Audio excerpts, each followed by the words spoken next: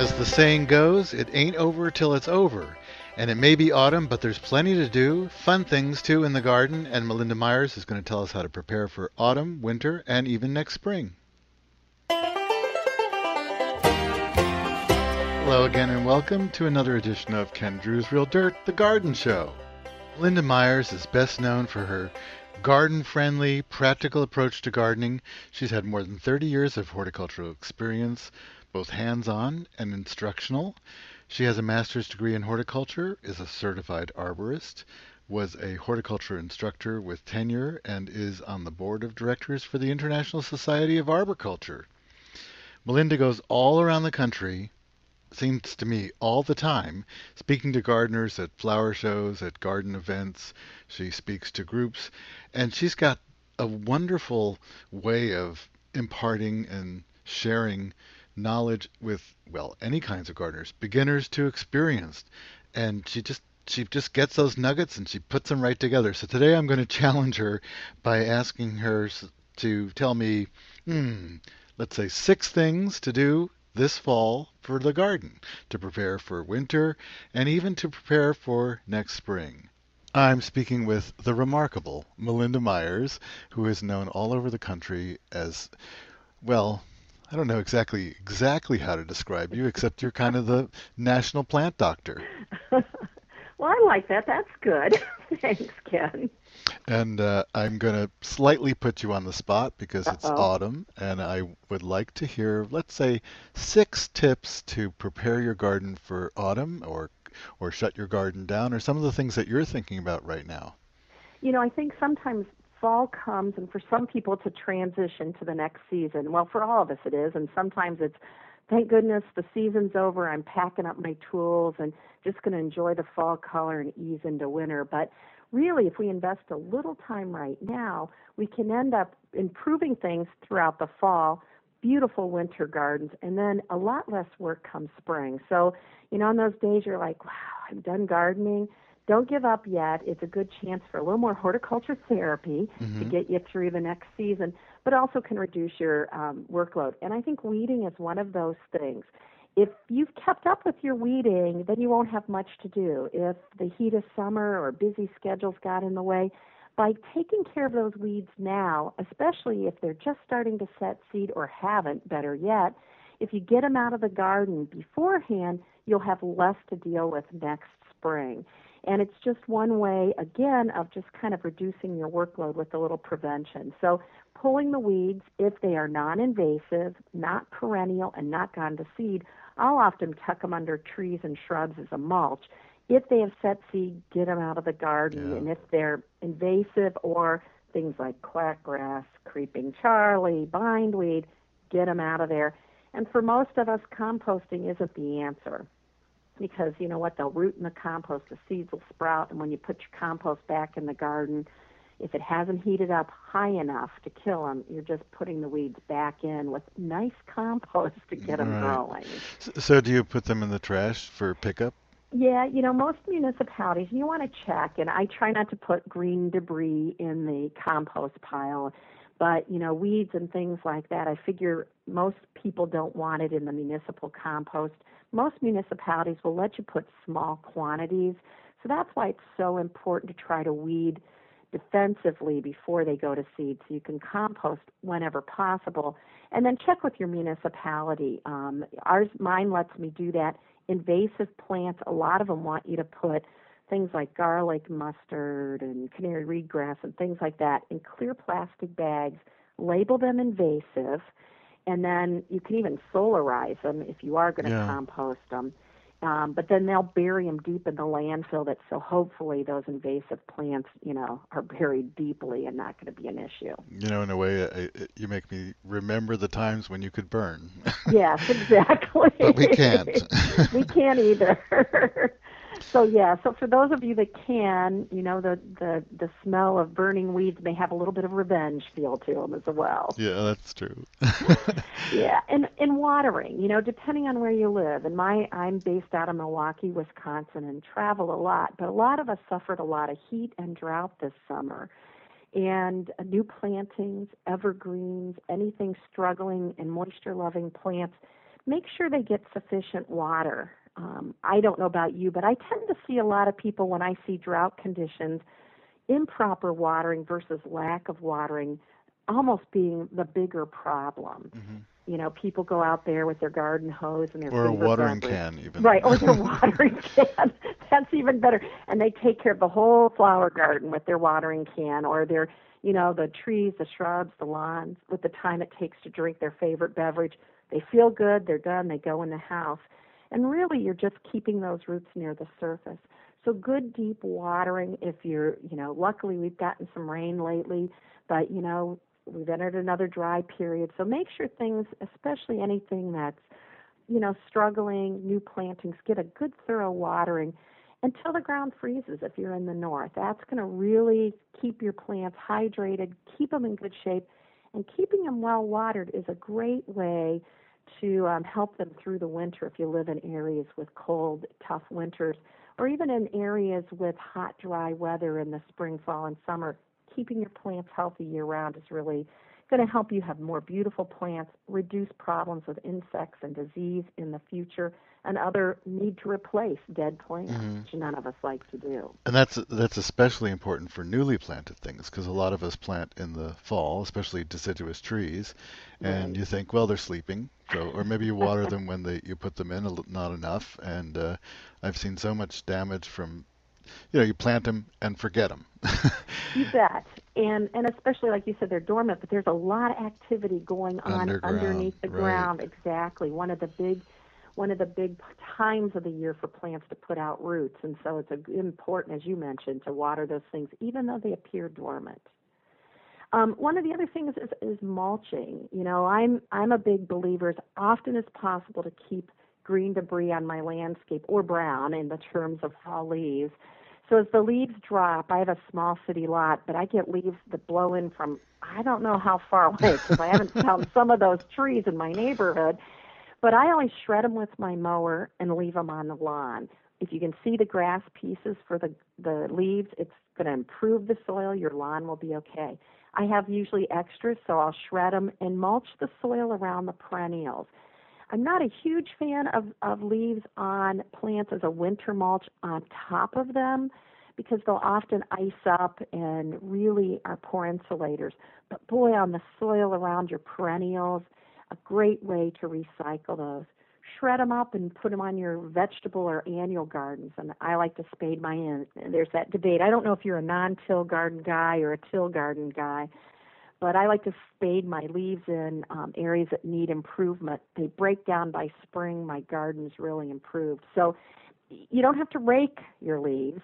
In our community, if you rake your leaves to the curb, the city comes and sucks them up, hauls them away, pays somebody to compost them, and then you have to go buy them compost in a bag, from the garden center. And I'm like, there's something wrong with I this. know I'm that. paying for the guys in the city, the men and women, the compost company, and hauling bags.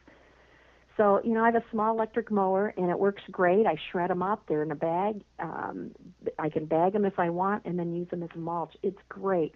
So Conserves moisture. on the lawn, Yeah. you don't use the bag when you mow? Correct. I Thank you see. for clarifying. You're right. Just When asking. I'm cutting my grass, you're right. I'm just chopping them up and leaving them lay. Hmm. If I have a lot of leaves, that's when I get my bagger out. Or, if I'm needing some mulch, I bag them and then sprinkle them around my perennials.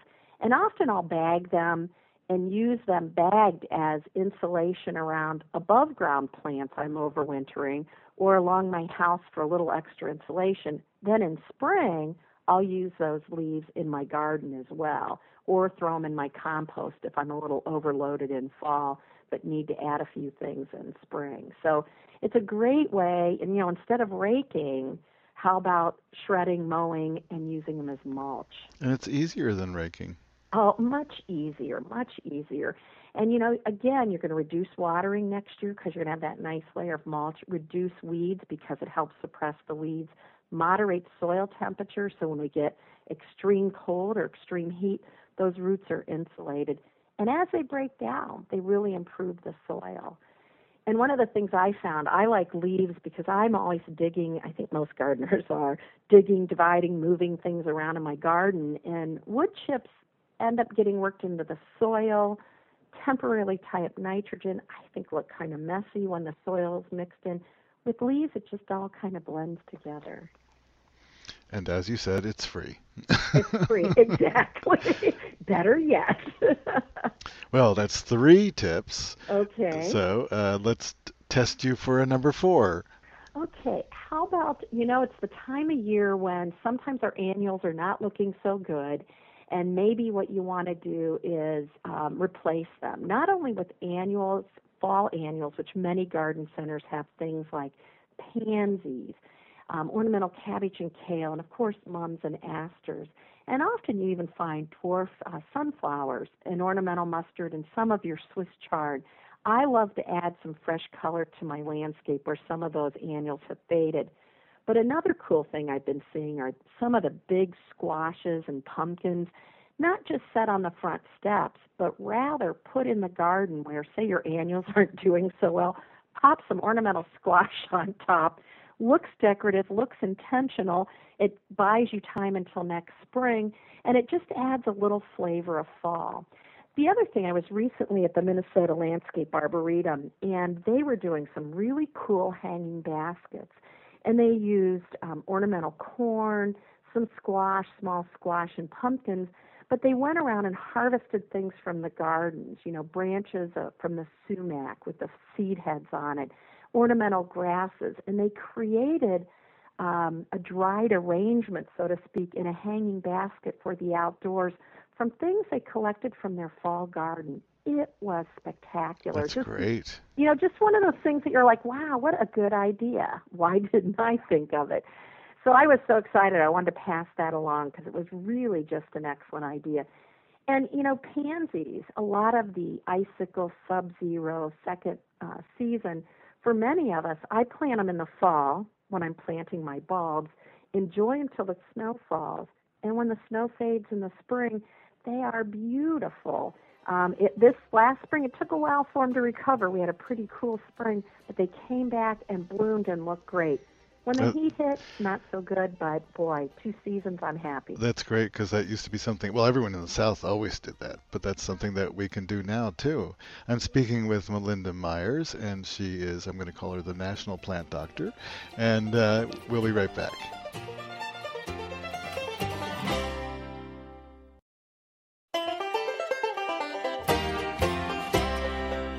I'm Ken Drews, host of Ken Drews Real Dirt, and I'm speaking with Melinda Myers, who communicates better than almost anyone to beginning gardeners and young gardeners and soon to be experienced gardeners, and always has some great tips. And we're talking about autumn cleanup, autumn preparation. At this time of year, Melinda, I'm really, I've almost had it. And soon I don't even want to see the garden, but I remember in January when the catalogs arrived, I'm desperate to get back out there. And by March, I'm just, I'm clawing at the walls. So I'm trying to remember that now, that even though it's been a rough year, I will recover. Maybe the garden will, and I'll be out there again. But I think these things that you're telling me are good, because if you focus on something, a particular task or a small thing, it really gets you going. It gets you started. And you don't think, oh, it's so overwhelming, there's too much to do. Just do one thing. And you've given us 4 things to think about, and you were just talking about pansies. And what are a couple of other things? Well, pests. I think the good news is for many of us, as the temperature cools, many of the pest populations start to fade. But you're still seeing a lot of the good guys out there, which is, I think, a good reminder that we don't want to use pesticides indiscriminately because we kill a lot of the good guys. You'll see a lot of the bees, predaceous wasps, other insects on your dill plants, on your goldenrod. So it's a good reminder to kind of think, okay, I need to make sure that not only do I have plenty of them, but leave them stand for the good guys. But if you've had problems with insect or disease, I saw a lot of powdery mildew with the hot, dry summer. If you've had plants that are infected with insect and disease, fall cleanup's important. I leave things stand for winter. I love the winter interest. I like to feed the birds, habitat for the good guys. But if something's suffering from insect disease, it's a good thing to clean it up. If you do see some pest populations, any, late feeding aphids or anything else that might be munching away on your plants, hand picking a couple. If you've got kids in the family or the neighborhood, I was in a botanic garden where they did the pluck, stomp, and pluck, drop, and stomp. Pluck off the bad guys, drop them on the ground, and stomp them. And if you have little gardeners that have been in school all day, they may have some energy to burn. So helping them know the good guys from the bad guys, an important lesson, and taking care of it. And just cleaning up, weeding, believe it or not, we talked about earlier, but weeds often harbor insect and disease problems. So another good reason to weed. Just taking care of those, getting rid of anything that's been infested will really reduce the overwintering of the bad guys, insect and disease-wise, so you're doing less pest management next year. So the stuff that you're talking about, I mean, if you saw a plant with mildew, for example, yeah. That's another thing you wouldn't put in the compost, I suppose. Exactly, unless you're doing a good hot compost. And, most of us aren't. And this is something that, if you've got a lot and you really want to be truly sustainable, then start a compost pile and really do the layer of green, high nitrogen, brown, high carbon material, a little bit of compost to feed the microorganisms into your compost pile, a little bit of nutrient to help feed the microorganisms, 3 feet high, 3 feet wide, minimally moist. And then if you can get the temperatures up to 165, that's going to cook a lot of things. Then turn the outside to the center and reheat it. But most of us, honestly, even myself, I just throw it in a heap and let it rot. So I just leave that insect and disease infested things out. It's not, for me, worth taking a chance. Right. And so, the last thing you want to do is give them a good warm home to make it over winter. And probably the last thing are animals. If you've been struggling with animals all season, as food starts to dwindle, many of them continue to look for good food sources. Obviously preventing damage is easier. So if you've kept them at bay so far, you want to continue to do that. Fence is your best bet. A 4-foot-high fence for rabbits, tight to the ground, because I've seen them slither over a 3-foot fence. Deer, small areas with fences about 5 feet to 6 feet tall. They can jump over taller fences, but smaller areas, they tend to stay out, okay? I don't know about you, but I'm always reluctant to recommend resistant plants because I think I've seen deer eat every plant on deer-resistant lists that I've come across. If there are enough of them and they are hungry enough, they'll eat about anything. Granted, resistant plants give you an edge if your neighbors have something they prefer, maybe. We should tell people that if you see a list that says deer proof, just move on. Yeah. Okay, then you share that feeling too. Resistant is good. It's better than, that sometimes it works. There's a few things that I've rarely seen eaten, and I could even say never, like hellebores and boxwood, yes. But then I know the new growth in the autumn sometimes is sampled on the boxwood. Exactly. And in Zanesville, Ohio, I met a couple gardeners where the hellebores were eaten by deer. So I went, man, that just took that one off my never list, too. Right. But they're the only 2 gardeners I've ever met. So I think that's a pretty good safe bet. And you know what? And then if you're using repellents, you want to continue. Because, as you were mentioning, we get to this part of the season, we're like, we're done.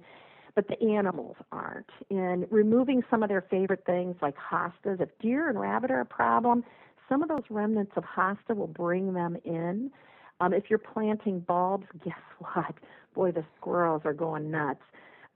There's an all-natural repellent called Bob X, and the Bob XR you can use as a bulb soak, which is kind of cool. Peel off the paper covering only because we're going to soak them. Normally, you'll leave that intact. But things like your crocus and tulips, they're favorites. Soak them in that Bob XR for like 5 minutes. Then let them dry so that it becomes water insoluble, and then plant. And the smell, but wear gloves, or what I use is a kitty litter scoop, a clean one, because it won't hurt you, but it smells, and you will think of me and not too kindly all day. Oh, right. But that seems to help. And then also above ground, if you prevent them from coming to your yard, it's a lot easier than breaking the habit. So, read and follow label directions of whatever repellent you do choose to use. Look for things that are waterproof, like the Bob X, because they'll last longer. You won't have to reapply them. But prevent problems, because as you mentioned, some of that fall tender growth, some of those new plantings, when food sources get limited, that's when you see a lot of browsing. And there's nothing worse than when the snow melts in the spring and you see all the damage the rabbits, the voles, and the deer have done to your landscape, especially your newer plantings. So on things like the hosta, you're suggesting that people cut the foliage off at Yeah, the a lot of people will do that as a prevention for slug. I often leave mine because the rabbit and deer haven't been too big of an issue, but if you've had high populations of especially deer or rabbit that come and tool through your yard, you might want to prune off the hosta leaves. The seed heads, if you haven't already removed them, are great for junco. So you may just want to remove the foliage. It's just one of those, I can smell something tasty and move into the landscape kind of plants. That'll just be one other trick you can use to kind of minimize. But let them turn fall color because I think hostas in the fall are so beautiful. And again, if you haven't had problems, you might want to leave them stand. But if you've really had a lot of deer, you might want to just, sacrifice them and see if that's just one more way to reduce that pressure in your landscape. Well, you mentioned something which was a kitty litter scoop, and that's a really good idea, something I didn't think of, but I just thought I would share with you that used clay kitty litter has helped me Oh, yay! as a repellent. I had Siberian iris, and the centers of the plants were eaten out by, I think it was voles, and I spread some used, with the lumps removed, Right. some used clay kitty litter, which does pretty much work its way into the soil, and it stopped the problem. Excellent. And probably better, I have house cats that have come nose to nose with a rabbit when they've gotten outside and ran back in the house. So maybe their kitty litter will be much more effective. I think so. I think so. And always wear gloves because, as good, healthy pets aren't going to be an issue, but in case your pet has any, it's just a good precaution. If you're working in soil where animals have been depositing anything, or if you're moving things, and especially Right. if it's not your pet that has been received all their vaccinations and things. But great idea, that smell, and it's a good way to recycle it rather than into the garbage, into the garden. Add some drainage, deal with the animals, and take care of it that way too. Well, as always, speaking with you is just, well, it's wonderful because you Well, you always have great information, and you have it at your fingertips. like you, Ken, we're both gardeners as well as doing this for a living. So I'm very lucky, and I get to work with folks like you. So that's great. And good luck. I know you're going to be in Charleston, West Virginia. I guess that's this week, and we're speaking in October 2011, so it might be too late. Is this open to the public, the International Master Gardeners? No, it's master gardeners who, from around the country. I think a few public people could sneak in, but if you're not a master gardener, you may want to check it out. It's a great way to get intense training, and then in return, you volunteer in the community, share your love of gardening and your knowledge with others.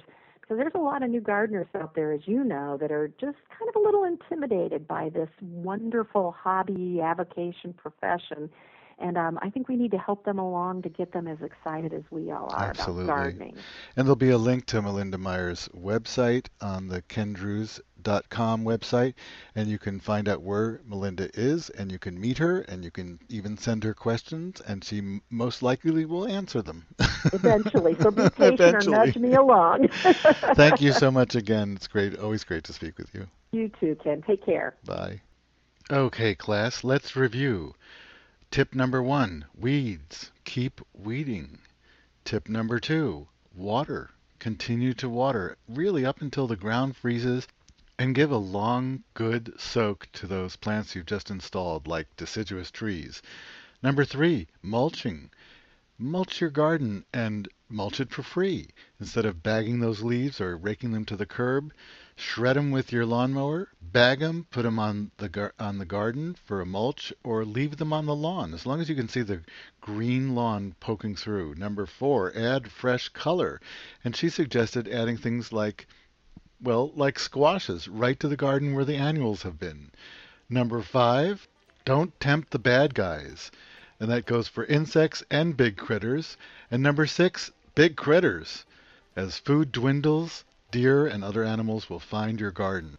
If you've been using some animal repellents, continue to use them right through the fall. And join me again next week for another edition of Ken Drew's Real Dirt. Check the website for my appearances. I got a couple coming up in October. See you next week.